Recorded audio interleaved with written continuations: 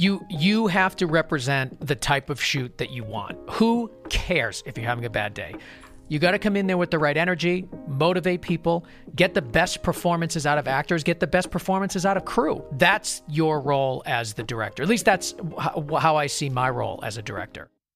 Hello and welcome to another episode of the Golden Hour Podcast, brought to you by the Polar Pro Studio.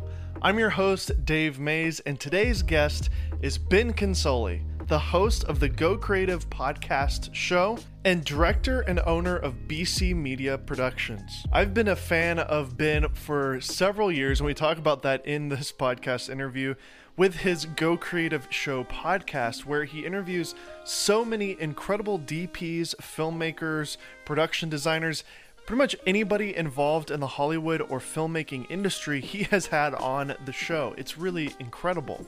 In our conversation, we talk about how he got started in the podcast game, as well as go into detail on how to run a production company, even during tough times right now. It was a real honor for me to interview Ben Consoli on this episode of the Golden Hour Podcast. But before we get started, I'd like to remind you guys to please subscribe to the podcast in your podcast player of choice and leave a rating and review in the Apple Podcast player. All right, without any further ado, let's listen in on my conversation with Ben Consoli. So here we are with Ben Consoli, the host of the Go Creative Show, as well as owner and director of BC Media Productions. Thank you, Ben, so much for being on the show.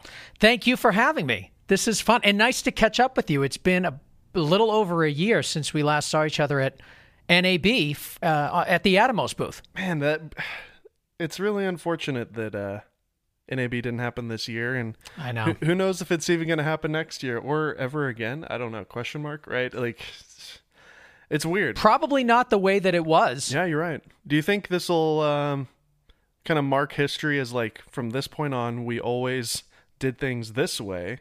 And then it's kind of like, if you, like, I remember when we were binging Seinfeld, there's episodes where Jerry is, like, at the gate where the people come off of the plane, and it's like, oh yeah, you could actually go to the gate when your family or friends would come to the airport. And it's like, it's so foreign to see that now. And I feel like large groups of people very close to each other, like concerts and conventions, we're going to look back on it and be like, oh my gosh, what were we thinking? You could get sick so easily. And everybody did get sick. I remember always getting sick at those conferences. So I know. I don't know. I am hopeful that we will get through this and go back to some sort of normalcy. I don't know if we're ever going to get rid of large events and large concerts and large things like that, because there's an energy there that, I mean, nobody missed the energy of an airport, you know? People are going to miss the energy of a concert in a trade show, because the face-to-face and just the vibe and the feeling of being in a crowd is something that is just human nature. But you're right. I don't know. I mean, there was a time in March when I was like, I wonder if NAB will happen. In March, yeah. How naive you were, indeed. Exactly. Also, I remember in March, April, I guess May-ish, when things really started getting locked down, it was like, oh yeah, surely in August we'll be over this, you know. And here we are. Good Lord. But it is kind of surreal to be your friend.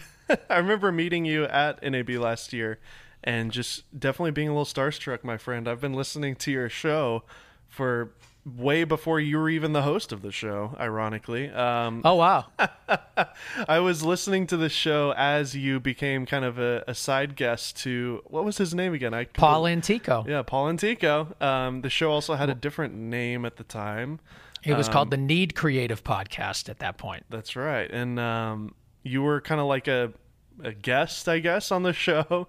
And I loved your voice, and you guys had great energy with each other. And then I don't know what happened, but I would assume that, you know, maybe he didn't have the time or want to do a podcast full time. And you really ran with it and have taken that show, and it's really kind of become the premier filmmaker podcast. It's incredible.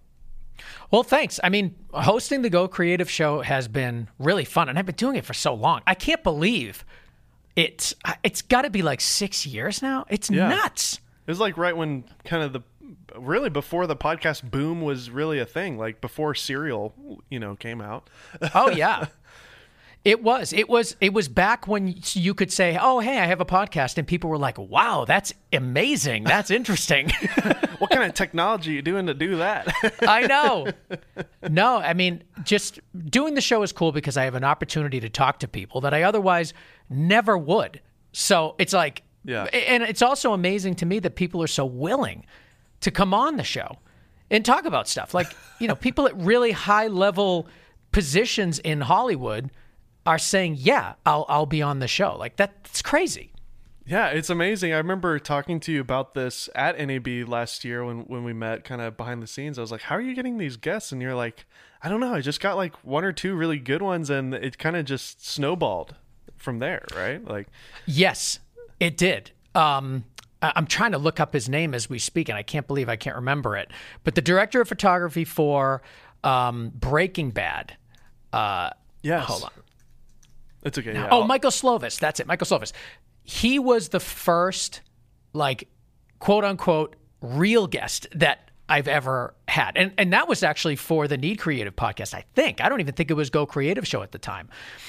And I don't even know how this happened because I don't remember how he ended up agreeing to be on. But it was at the perfect timing. Like, Breaking Bad was in its last season or, second to last season. Everybody knew the show, loved the show. He came on to talk about it. And I think that is what changed the trajectory of the podcast and what my goals were with the podcast. Because then you could start saying, oh, yeah, I had Michael Slovis on. And people are like, oh, really? Well, it validated the show. Exactly. So it was a combination of a few things. A guest that was really high profile, working on a show that everyone was obsessed with, and being, having a podcast at a time where podcasts were more rare. Yeah, I think I'm trying to remember back 6 years ago, gosh, but like, I don't think there was, I mean, you did have a couple of filmmaker podcasts out there, but nothing like the Joe Rogan of Hollywood that you were doing at the time. I mean, it really was quite novel, and you've really been able to carve a great niche for yourself over the years with Go Creative. What about it during that process going from Need to Go Creative? Now this is definitely getting to the weeds of the nerddom, because a lot of your fans might not be old school fans like myself here, but it's like, what was that transition from Need Creative to Go Creative? Did you actually just take full ownership of it at that point and decide to rebrand it? Yeah, I mean, the Need Creative podcast was great, and Paul Antico was gracious enough to invite me on. And then at the time, he just had some stuff going on. He didn't have the time to do the show anymore, and didn't want to pursue it. But I very much loved it and wanted to kind of take it over. So I did it for a while as kind of the only host of the Need Creative podcast. But then the direction kind of changed because Paul and I just had different styles, and he talked a lot about gear and news, and I was doing more interviews. So too much of the show had kind of changed, and it didn't make sense anymore to keep that name. So changed the name to Go Creative Show, it's still an homage went into an interview it. style. It right. is, yeah. And it went into an interview style, and, the people that were like really diehard Paul Antico fans that didn't like me at all just, didn't come for the ride. But others and some new people went to Go Creative Show, and I guess the rest is history. And kind of one amazing thing about you, and we've talked about this before, like you weren't like trying to be a radio host or anything. You just happened to be born with a great voice. I don't know what happened there. It's perfect for the show. I don't know if you are aware of that. It's your own voice, so you probably don't think anything of it, but you have a great instrument with your voice there. And that was one of the first things I noticed when you got on the show at the beginning, was like, he sounds like he's a radio host.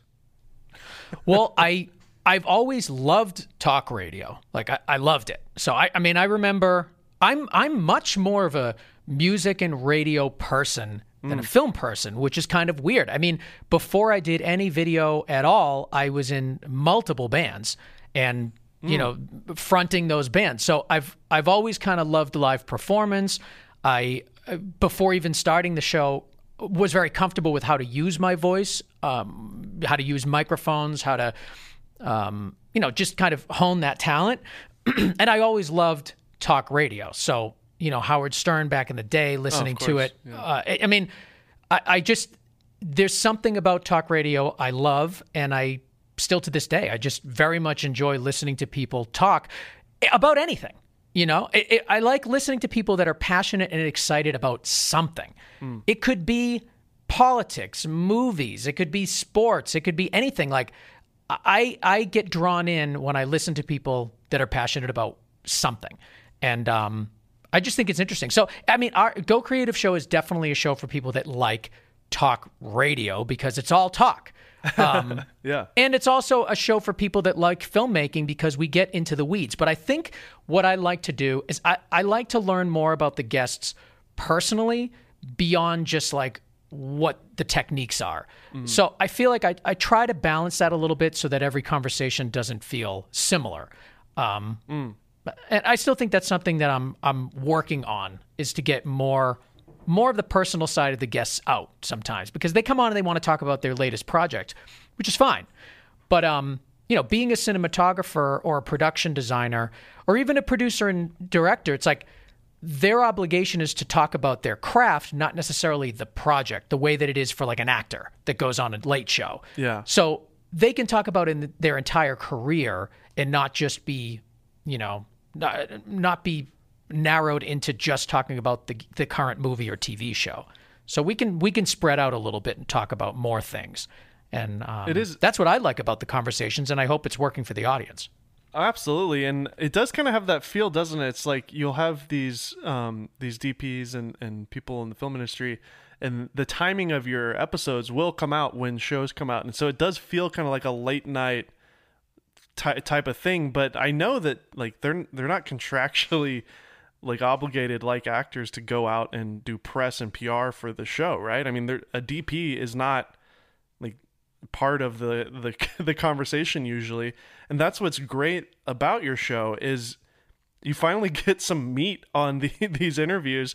You talk to an actor on a late night show, they end up doing a SNL sketch basically, and you don't get any information from the filmmaking perspective, obviously, because it's an entertainment show. And the timing of your episodes, it's like, oh wow, I just saw that literally on Apple TV Plus like last week, and here's the guy that shot the movie with Captain America, and I'm blanking on it. What's it called? Jacob, Defending Jacob. Yeah. Yeah. Look at you plugging Apple TV Plus. You are a good Apple foot soldier, like me. Yeah. Yes, we can get into that for sure. I'm a big Final Cut fanboy. But yeah, like I remember watching the show, and then I think the season ended, and then like the next week you have the guy, the DP, and I'm like, how did he nail that? That's amazing. So props to you, and I know you have a producer as well now at this point who's helping line things up too. So obviously you've been doing this for a while, so you've been able to build that up, but pretty amazing how it really is like a late night talk show for filmmakers. It's cool. Thanks. It has to be timely, or else I don't know. Especially nowadays, like these shows and movies and stuff, they're only in people's minds for a short period of time. I think what I like about interviewing DPs from TV shows is that it's a longer span of interest. So, you might get 2 weeks with a movie and you might get like 10 weeks with a TV show. So that's true. So I try to focus on that. Plus, I just like the format of TV anyway.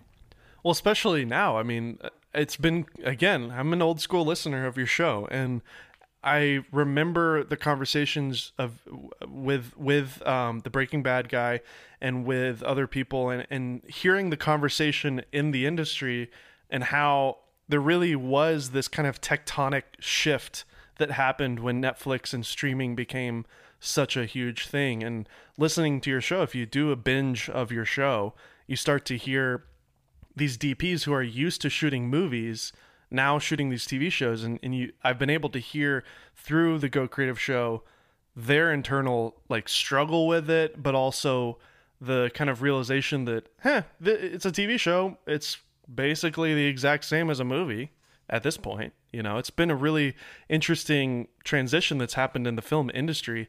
I think 20 years ago, if you worked on a TV show, it's like, oh, you're just working on TV. But now it's like the good stories are actually being told on television now. Yeah, it's changed dramatically. And I think, the big time filmmakers that get into TV, it's the most common struggle that they have is just dealing with shorter time periods, smaller budgets. Like John Schwartzman, he shot The Rock, Seabiscuit, Armageddon, Pearl Harbor, Jurassic World. So, and then he did The Highwaymen, which was a TV series, or a TV movie rather. So it's like somebody like that coming to do TV, the biggest struggle they're going to have is, time and budget. Yeah. And that's one of the things that I've noticed again, hearing the behind the scenes of it is like, they're not used to that time frame. Did you interview you interviewed the Game of Thrones guy too, didn't you? Yeah. There's been a couple Game of Thrones. Yeah, I thought so. I mean, they've got rotating DPs. Mm-hmm. We've had a couple. It's amazing Game of Thrones the workflow of that show. Oh my gosh. We had Robert McLaughlin on Go Creative Show a while back talking about Game of Thrones, and he was the one that was behind that really crazy that huge battle scene. Everybody was losing their mind. The loot train battle, people were losing their mind over. He did the red wedding scene. So he was behind like some of the most iconic scenes in the show. And we dive really deep into all of that stuff, which is cool. But then, even the defending Jacob DP, Jonathan Freeman, he did an episode of Game of Thrones. So there's a lot of the guys that I've had on that have experience with Game of Thrones. It's like that with it's kind of like that with a lot of these shows. It's I guess more rare to have one DP for an entire season than having, the rotation of 2 or 3 DPs. I'm curious, what has been one of your highest performing episodes in terms of listenership and downloads? What are some of the big heavy hitters for your show? The Joker, the director of photography for The Joker was definitely one of the biggest, maybe the biggest. And then a Game of Thrones episode got I'm not Game of Thrones. House of Cards was a huge episode. I vividly remember that episode. Yeah, absolutely. That was a big one. That was early on, wasn't it? I mean, because that would have been the first season of House of Cards, right? So it was. Yeah. I don't know. For some reason, I love that show, but I think that it was at the beginning. It was the first time. I think it was Netflix. It was the first big original. Yeah. So they had. I think they had a couple going on at the time, but that was the breakthrough for Netflix as far as original programming.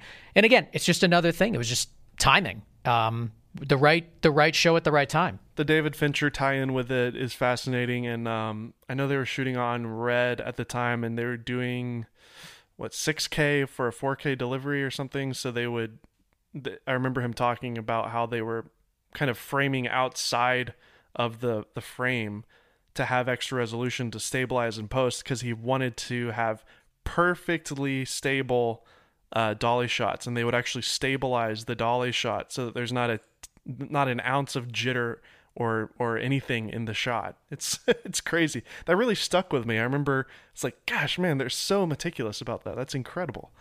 Yeah, you're right. I totally forgot about that, but you're 100% right. That and watching the show, if anyone that has seen it, I mean, the camera movement is it's just spectacular how precise it is. Yeah. And it's kind of nice to know that it wasn't that perfect on set. Exactly. Yeah. So, I mean, we could go on and on. We could probably just go down the list and I could just name different episodes, and you probably have an interesting thing to talk about with each one. But I think just for the sake of this show and keeping it concise, I'll just recommend everybody who's listening to this, if you're not familiar with the Go Creative Show, immediately go subscribe and listen. You post very regularly too. I mean, what's your schedule? Do you do one a week? Once a week. Yeah. So once a week. Same here. It's hard to do it, but I've found over the last 2 years that I've been doing this one, once you get into that rhythm, it is kind of like, it just kind of becomes your job, but it is hard sometimes to do the late night editing or whatever. But do you do the post-production at this point, or do you have a guy not anymore? No. Our producer, Connor Crosby, you can find him at ignitionvisuals.com. And then our our sound mixer is the same since the beginning of the show. Matt Russell, Yes. is still there at gainstructure.com. So like those guys are who is basically running the show now. That they're both the reason that this can be weekly, that we have really high-end guests at the right time. It's a lot of work to get a weekly show out. And now that we started the YouTube page and have been recording video versions of the episodes and putting out little snippets of the show, there's just so much more content coming out now. And there's sometimes topics that we want to hit that are so timely, like we don't want to get it into the rotation of the show. We need to release it immediately. So we're starting to consider potentially doing like little mini episodes that are just for social and for YouTube that aren't like part of the weekly delivery. I don't know. We're trying to see how to do it. Well, I'm so, you put so much effort into these, even the chapters. I think a lot of podcasts don't take advantage of that, because it's just a lot of extra time to do the chapters. If you're not familiar, by the way, some podcasts who put the time into it, you can use an app like Overcast, or even Apple Podcast has it now, and you can actually kind of jump around the show, which is great. But you're doing that on your YouTube channel as well. A ton of effort and time into this, and that, you know, that's come through 6 years of doing this now, and being able to build some income from the sponsorship, I would assume, to pay the guys that you're working with. So that's great that it's kind of self-sustaining at this point. That's really cool. Our sponsors are great. We've had them. They stick around for a long time. Right now we have MZ, Education for Creatives, and Post Lab. Both really the reason that the show can exist, and we're really thankful to have them, supporting us. Through this journey in the podcast world, what have you seen change over the last 6 years in that world, and what are some of the things that maybe somebody like myself who is doing a show that I could learn from you, kind of being an OG podcaster before it was cool? So much more competition, way more content out there, and you have to really up your game with sound quality and interesting conversations. Like, I feel like an hour is a good format for me, but there are a lot of podcasts that are shorter, longer. You have to really think about your audience's attention span and what they're willing to pay attention to. The other thing that's great is there's so much more analytics now than there were before. So you really can get a great understanding of what's working and what's not. So it's a good time to be a podcaster, especially since in the past few months with the quarantines across the country. Being able to make content relatively inexpensive in your own home or studio was a really nice thing to have when work wasn't as busy. Totally. And I don't know about you, but I was banking a ton of interviews because everybody was free. Unfortunately, it worked in our favor to land a bunch of great guests because they were all available all of a sudden. Yeah, exactly. But yeah, I think, again, if you want to learn more about the show, just go listen to it. Go subscribe and listen to the Go Creative Show. Also, YouTube channel, Go Creative Show on YouTube. Fabulous stuff, Ben. And, I can't applaud you enough for what you've been able to do and what you've been able to achieve with this show. It's really amazing where it is now, and, the growth that you've had over the years. It's pretty awesome. Thanks. So with that, you've got that whole side of your career, but you also have the filmmaking side and the directing side, and I see a lot of that on Instagram, and I see that on your social media, and you bring that into your interviews too, which I think is great because you're not just some random host.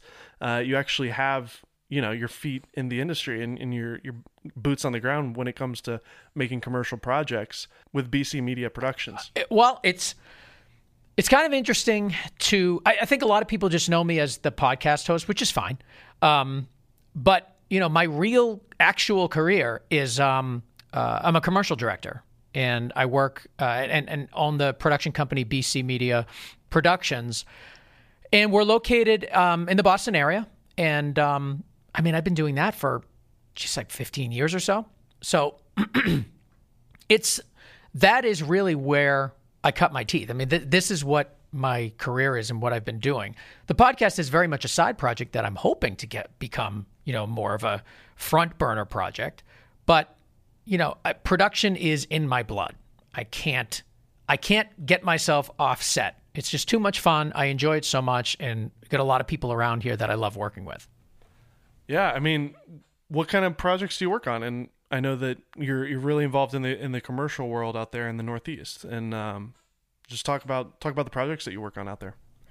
So we've had some pretty amazing opportunities to work with, the thing is, I work a lot with ad agencies. So when you're working with ad agencies, you got a lot of really cool opportunities. For instance, we've worked with Reebok and Nike. We've done commercials for Amazon, Citizens Bank. We just did a Honda ad this year. So there's been so many great spots that are coming into Boston, and we get to produce a lot of them, which is just a thrill. It really is. First of all, just to have those kind of names on your reel is really important. But then also I feel really good about the work too. I think that, I've been able to secure myself as one of the production companies in Boston that people go to. There's a lot of competition in the area, but everyone is really qualified, and there's so much great talent here in Boston. And a lot of times we work together. So there's projects that, I may bid on and not win, but I may still be involved in some way, and vice versa with other production companies. So it's a really collaborative, community here in Boston, especially now during COVID. So it's a combination of, big names that people are impressed by, like Amazon and Honda, but then also just good quality work that we can feel good about. Yeah, totally. And you talk about, you bring, like I said, you bring that into your shows all the time. So we get little snippets of kind of what your world is like. You talk about the cameras that you're shooting on. You seem to really like the Ari Alexa Mini in particular, as well as the FS7 when that was big. Yep. So yeah, but you're a director. You're mostly, not, you're hands off on the camera. Do you work with a couple of DPs in town? Is there kind of a go-to person that you have? Yeah, I work a lot with Chris Loughran, who's my primary DP here at BC Media Productions, and he and I have been working together for a really long time. There's a lot of great talent here, so there's certainly others that I'm working with. Chris is my main DP, and I think what I like about having that relationship is that we, first of all, have a shorthand between ourselves, but then also I feel like he knows my shortcomings and are able to support those, and I do the same for him on the other end. So I think together we're a good team and have been able to create a lot of different styles of work between the two of us. When you're working with agencies, you're bringing their ideas to life, and you still are, you're still driving it, and it is still your vision. But at the end of the day, you're turning somebody else's idea into a reality. So you have to be able to create a lot of different looks and not just have the Ben Consoli look, because that won't work if you're doing commercial work like I am and having to create a lot of different styles. So I think Chris and I work together well on kind of figuring out what style is appropriate and achieving it. Yeah, how do you balance that, being, an artiste and dealing with, clients that might not be so artistic, if you know what I mean? Well, I do. I think I really don't. I don't mind it. I don't feel like every project needs to have the Ben Consoli stamp on it. I don't even know what that is. I don't even know if I could describe my style. I enjoy the process of, and I enjoy the challenge of talking to a client and figuring out what is important about the message that they want to get across or the product that they want to talk to people about. We changed the branding of BC Media Productions and just kind of our mission statement a couple years ago, and we spent some time thinking about what is it that we do and what do we like to do. And it came down to this idea of story first, which is now plastered all over our site. And for good reason, because we always want to figure out what is the story that we're telling. Oftentimes in commercial, it could become really easy to just be they're talking about a new shoe or, a new car. It just show the car, show the shoe, that's it. We want to figure out what is the story that needs to be told. Especially now, actually, where that kind of came from, the story first, was that when we were going through the branding process, we went to our clients and we were like, what do you like about us? What do you like? What did you like about working with us? What was the experience like? And more often than not, what we got back from people was, you were able to help me identify what I needed to say and who I needed to say it to. And so we started thinking like, this may be our niche. This may be the thing that separates us from the pack. And it turns out that it was, because people felt like we were listening to them.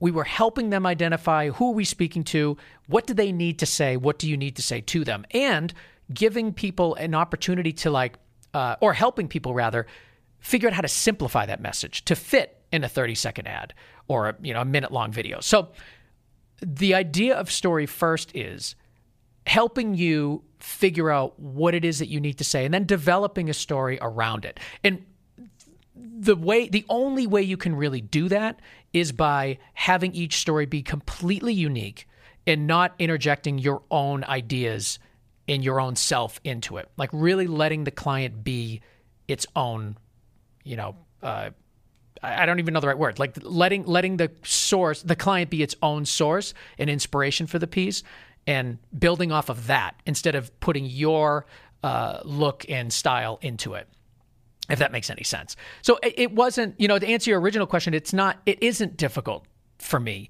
to, work within the confines of a client's idea and vision, because what I like about that is that I'm able to help them craft it. And that to me is very rewarding. Because, sometimes you're working with clients, people who are on the PR team of a certain company or whatever, and they may not know anything about video production. And so you're there to educate them and also guide them, which secretly is you doing what you want, but not really, because you're doing what they need and you're kind of teaching them what they need, because they don't really know. So that's really cool. And I'm just looking on your Instagram right now. You filmed a video for Northern Essex in your office, I think, and it's pretty amazing how much just a little bit of set design and good lighting can transform a space. How have you been able to work around the confines of what's going on right now with the pandemic? It seems like you've been able to land a couple of gigs here and there and still do it safely. I have to be honest with you. We have not stopped working since COVID hit. We've been able to do in-person production, virtual production. It never really stopped. But what we did was, now that I'm thinking about it, we kind of, the same approach I take with clients was the same approach I took with COVID. It's like, okay, this is what we're dealing with. How do we make this happen? Like, how do we take all of these restrictions and work them to our advantage and still be able to put something out there for people? It meant smaller crews. It meant more reliance on post-production. It meant, figuring out new ways to cast people and shooting with longer lenses and not being in people's faces and much smaller groups of people in rooms.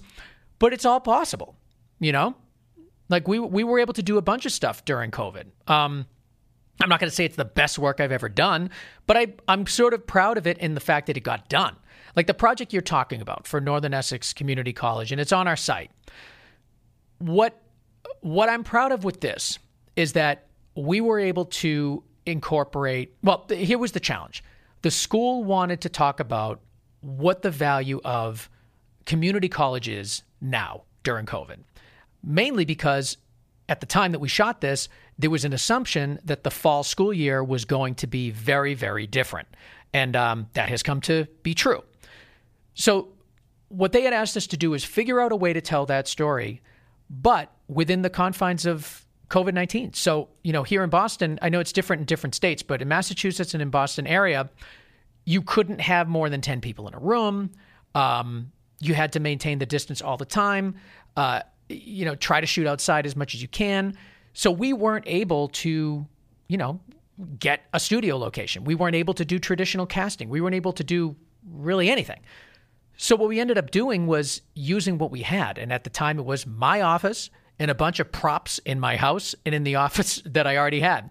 So we created 3 distinct looks in a very small area, and created completely 3 different environments with 3 different actors. And the crew was 3 people. Myself, our producer, Maria Del Croce, and Connor Crosby, who also produces the podcast. That was it. That was the crew. I ran camera, I directed it, I lit it, and it kind of took me back to the roots of my production company, how I started.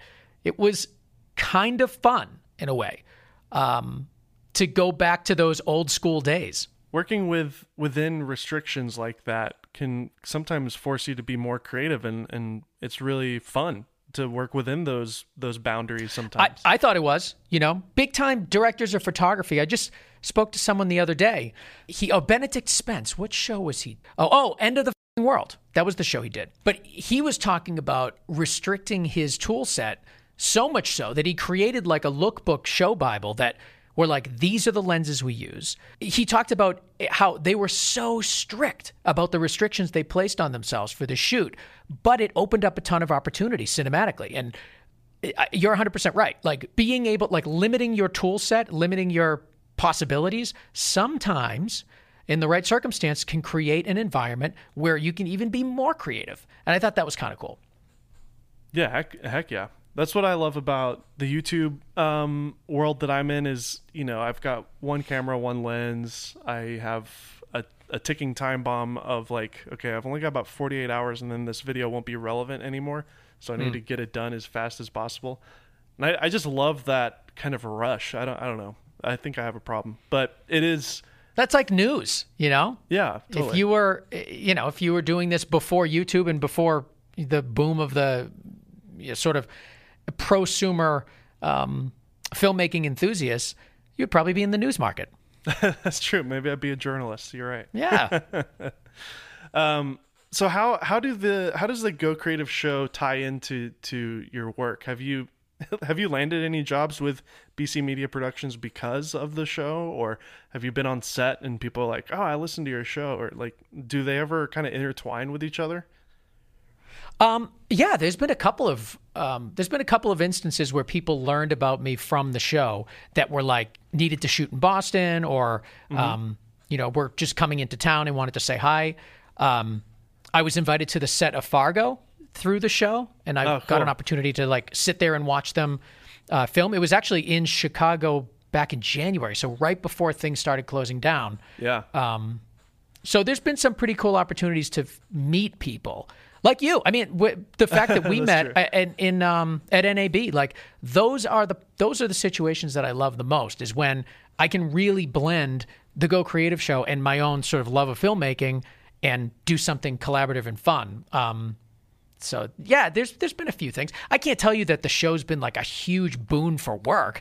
I'm still grinding it out and getting new clients the old-fashioned way and doing all of that. Like, yeah. I can't just sit back and have the phone ring off the hook. I'm still out there grinding it, Yeah. You totally. have to. That's awesome. But I think the show does help for people can, look up my name and see if, is this person that I may potentially hire to shoot my commercial a complete fool? Or is he like a real legitimate person that knows what they're talking about? And yes, on both accounts. Yeah, exactly. But at least it brings some legitimacy. Totally. Now, there's another side of you and I both that sometimes we have opportunities to talk about.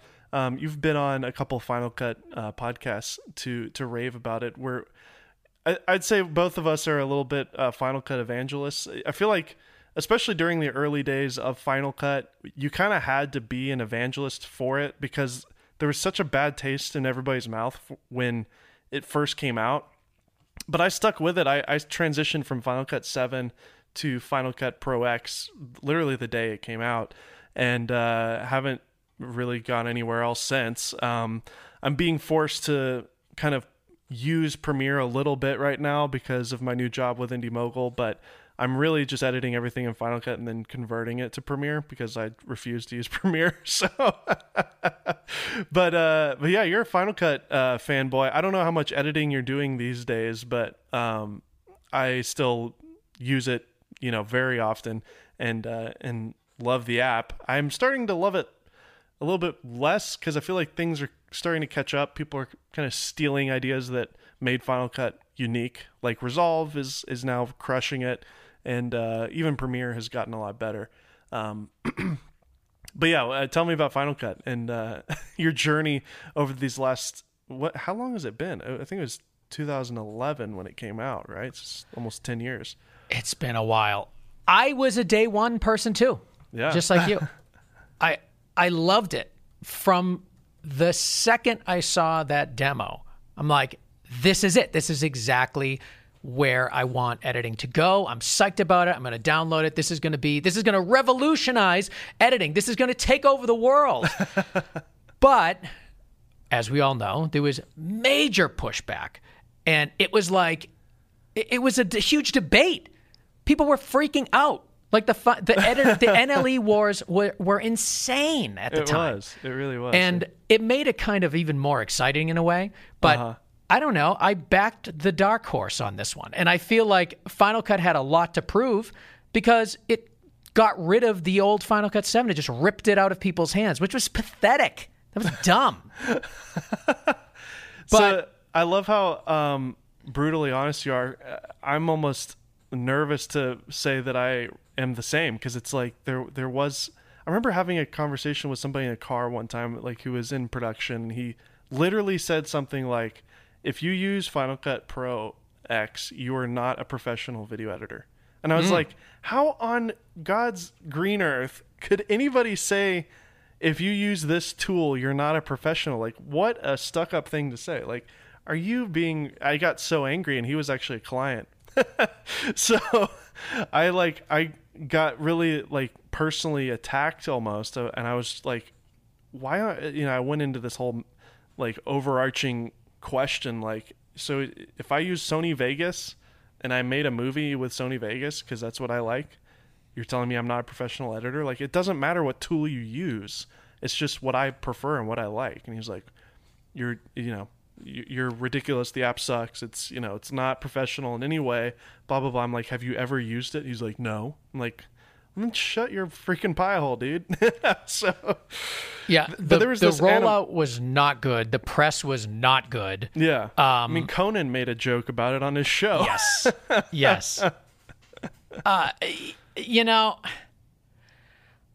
I get it. Like, I totally understand it. There was something fun about being on the Final Cut Pro side and having everybody think you were a total ass. I don't know. I thought it was kind of fun. I'm like, no, I'm using it. I'm using it. My whole studio is using it. And if you're going to work for me, you're using it. I love Chris Fenwick's show, the Final Cut Pro X grill. Yeah. And I wish he would continue doing it, because it was actually something I really look forward to. I know he's really busy, and I think he's just decided not to do it because he just doesn't want to, which is totally fine.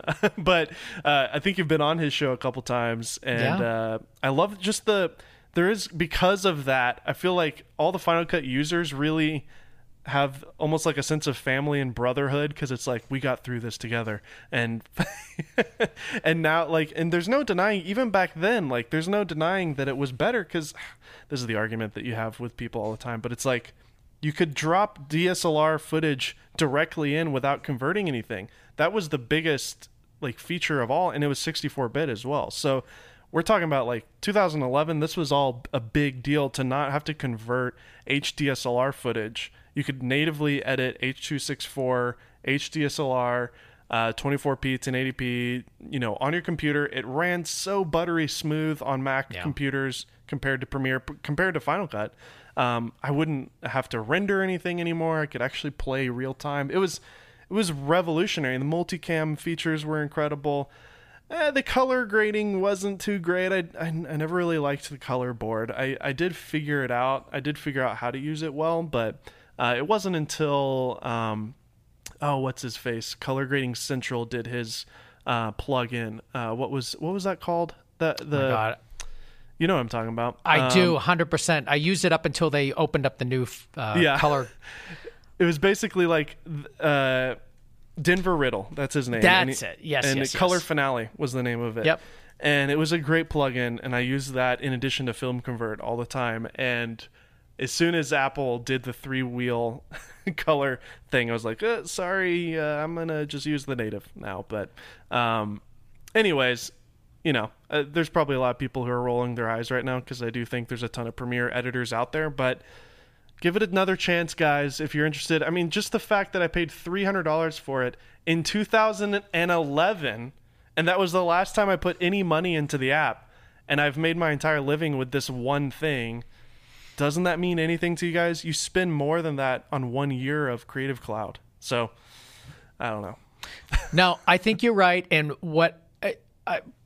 if you are running a Mac, obviously, there is nothing faster than Final Cut Pro on a new Mac. You will not have a better, faster experience. That's just the way that it is. I understand that Premiere is awesome and everybody loves it and yada, yada, yada. That's great. I think it's a really great editing platform, especially when you broaden it out to Creative Cloud. But just for pure, silky smooth, buttery editing, sorry, that's what it is. Final Cut mixed with a modern Mac. It just is better. I don't know what to tell you. We're going to see that in full force coming up when the Apple Silicon Macs start shipping. Because of course they're going to have to redo their whole architecture for Premiere and Resolve. So it'll probably be a couple years before they catch up to what Final Cut will be able to do on an ARM-based Mac, which I'm real excited about because ARM on iPads with LumaFusion is incredible. I can't imagine what it's going to be like on a proper computer. It's going to be amazing. Yeah, and I think that's probably why I have no inside information. I wish I did.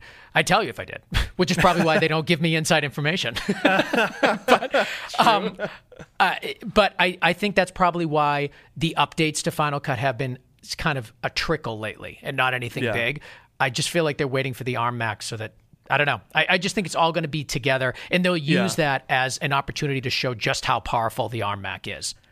Totally. I think at the WWDC keynote, there was a little sneak peek in there. Yeah, and they've done Logic Pro X and they've done Final Cut Pro X. They've redone them, so that's probably where their engineers have been for these last 2 years, is recoding everything for that to be ready. And I had a conversation at, I think it was VidCon, with one of the Adobe engineers, just like literally a guy that works on Premiere, who's an engineer. And I asked him, I was like, come on, dude, like, can you just cut it straight with me? Why is Premiere so much slower than Final Cut? And he said, off the record, but basically like Apple just doesn't tell us stuff. We have to reverse engineer everything, and they have full, like, they know everything about the computer, and they're able to harness it and do kind of a little bit of Apple mojo with the app because they make the hardware. And Premiere is an old app. There's a ton of code from 30 years ago that's still built into it. So that's why it crashes all the time. It's just an old app. And Final Cut was smart when they threw away 7. They threw away all the code and they started fresh with 10. And it's ended up, I think, working out in the long run because a lot of YouTubers are on it. Young people, if you're getting started right now, if you're listening to this show, you're like, I'm being told in college or in high school to look at Premiere because that's what the pros use. Let me tell you, if you're starting fresh, start with Final Cut. It's more intuitive. Like the way that NLEs work, like Premiere, Avid, it's not intuitive. You have to really learn, and it takes time. The way that the magnetic timeline works when you harness it is so intuitive and amazing. I love it. Yeah, and back in the day, there was such a huge departure from Final Cut to everything else. But all the other applications are now starting to be inspired by Final Cut, so it's not as big of a jump if you go from Final Cut to Premiere. But I mean, let's be honest, everybody has Creative Cloud. Come on now. I mean, you have to have it. You got to have Creative Cloud. There's a ton of amazing tools in there. Like, give me a break. But Final Cut is awesome. Before I was on Indie Mogul, I was just paying for the photo bundle with Lightroom and Photoshop because I feel like there's nothing that really replaces Photoshop or Lightroom. Affinity Photo is pretty close. I've tried it. It's really nice, but there literally is nothing on the market that can replace Lightroom. You've got Capture One and a couple other things, but it's not the same. So After Effects is great. I always missed not having that, but give motion a try. I've actually done a whole 3D green screen based music video all in Apple Motion on a MacBook Air. So I like motion a lot. I do. I definitely wouldn't say I did a little bit of the Ripple training with Mark Spencer. He's such a good motion guy. My God, he knows that program in and out, and his training's amazing.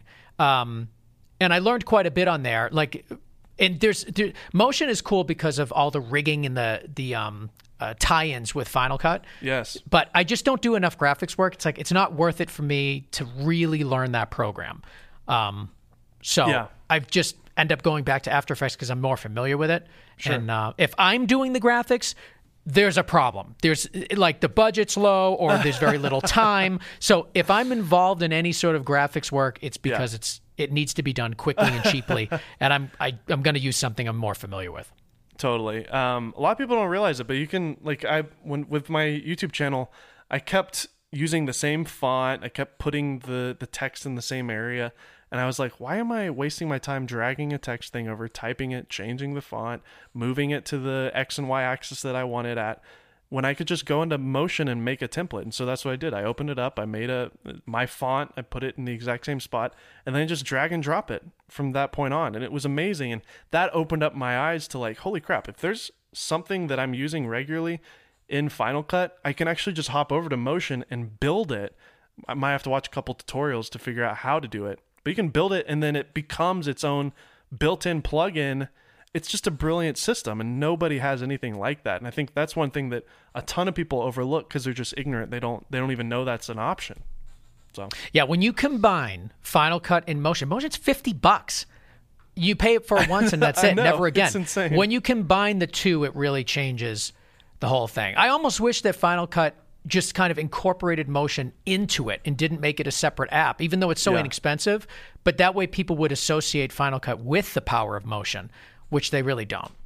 You've got your business, you've got your filmmaking, freelance world, you've got your podcast. What's it like kind of balancing these two things in your world, and how does your brain work with this? Because they really are very different. One is very social media, face of this podcast entity, this empire. And then you've got your face of the director, the owner of BC Media Productions. Like, how do you balance all of that? And I know, honestly, some of the answer is the amazing people that you seem to have surrounding you. But what's it like kind of dealing with that? Before we did this interview, you were like, what do you do again? You do like 5 different things. I'm like, yeah, I know.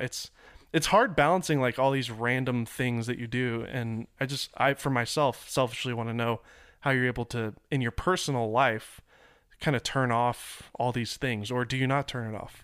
I don't need to turn it off because it's all just me. It's all just like fun. Like, I'm interested in everything that I'm doing. So I never feel like it's like, okay, now I need to get into podcast mode, or now I need to get into director mode. It's all the same thing, So when I'm conducting an interview on Go Creative Show, it's very similar to how I conduct an interview for a video shoot.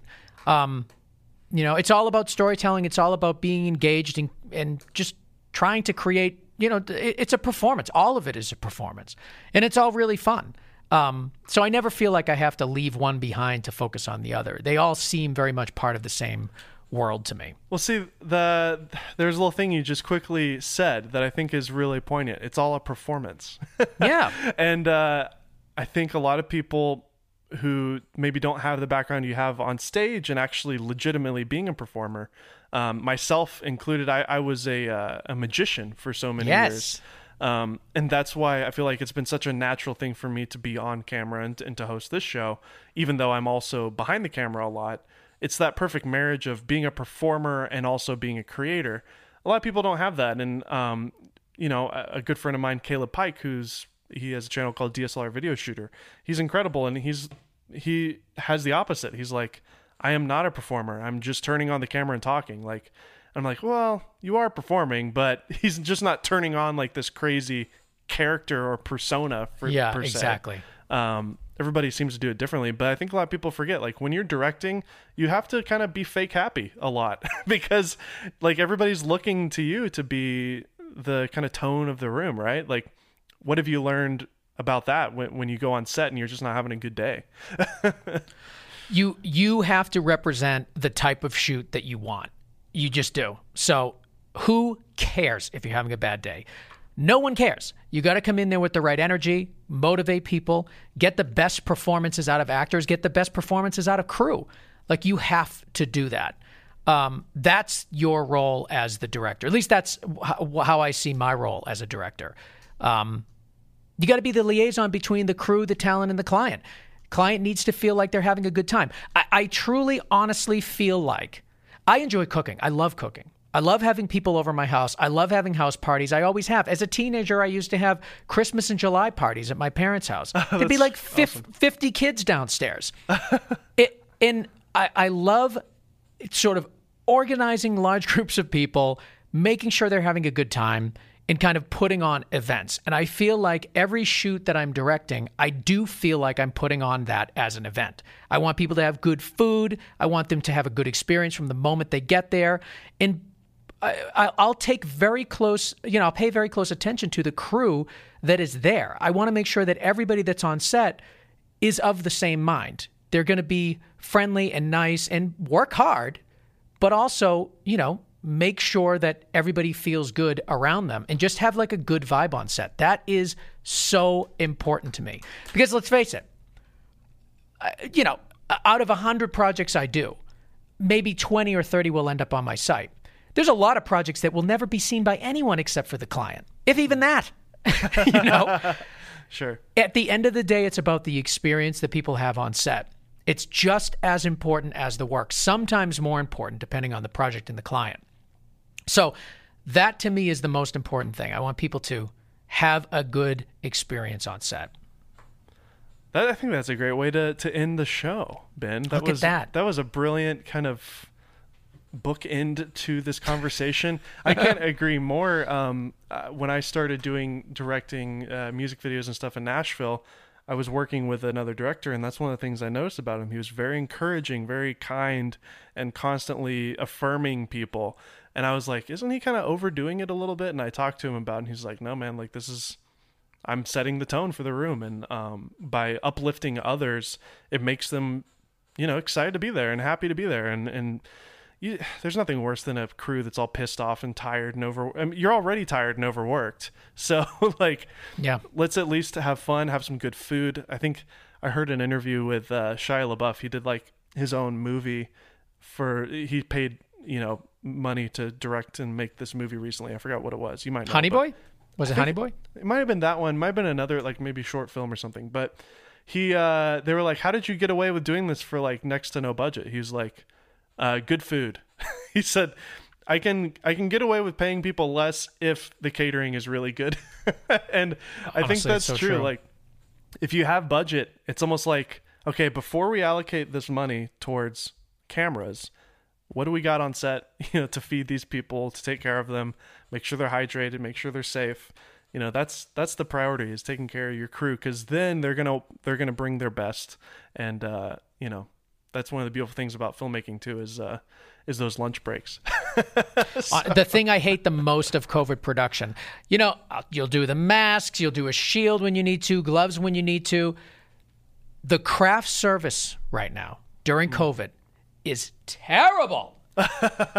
You can't hang out and chat and talk and have coffee and relax. I mean, it drives me crazy. That is what I miss the most. I can't wait to have regular craft services back. Yes. Yeah, that's the best part, is just kind of shooting the breeze with each other and getting to know your crew and getting to know the client. And I can't agree more. It's an amazing field to be in, and it seems like, based on who you were as a boy, it seems like you found the perfect career for yourself, because it truly is like you're getting paid to throw these events, and they're also events that you love because it's filmmaking. I mean, it's pretty awesome, man. That's awesome. Way to go. Thanks. So anyways, everybody go check out Ben Consoli on Twitter, Instagram, but also if you love podcasts, of course, go check out the Go Creative Show. We will link it down below. And if you have projects in I guess anywhere. You'll probably travel, I would assume. We travel all the time, and especially now, we've been doing a ton of virtual production. So if you guys are interested in what we've been doing on the virtual production standpoint, we have iPhone virtual production, and we also have DSLR virtual production, contactless, crewless virtual production. We have a little bit of detail on the bcmediaproductions.com website if you guys are interested in that. But that has opened up a whole new area of clients for us, and it's been a lot of fun. Heck yeah. Go check them out everywhere. Ben, thank you so much again for being on the show. It was a pleasure shooting the breeze with you, having some craft services together on this show. So thank you. And congratulations for all your success. I mean, well warranted. You're a great performer. Your magic was awesome. Yeah, that's right. You saw my magic tricks. I did see your magic. I thought booth. Yeah. I thought it was really fun, and your reviews are really great, and just everything you're doing is really good. And I'm upset we haven't had you on Go Creative Show yet, which has to change. I would be happy to be on, of course. Just let me know. Excellent. Thank you so much. I hope you guys enjoyed my conversation with Ben Consoli from the Go Creative Show, as well as BC Media Productions. It was a real honor for me to interview him again, being kind of a fanboy of his for so many years, listening to the Go Creative Show. Again, like I said multiple times in the interview, if you haven't already subscribed to the Go Creative Show, I highly urge you to go check it out. Incredible podcast. Wherever you listen to this podcast, just search for Go Creative Show. It'll be there, I promise. And you're going to definitely want to binge some of the episodes because he's had some incredible guests every single week. I'd like to thank you guys for listening to the Golden Hour podcast. Once again, I'm your host, Dave Mays. This show is brought to you by the Polar Pro Studio, and we'll see you next week. Bye.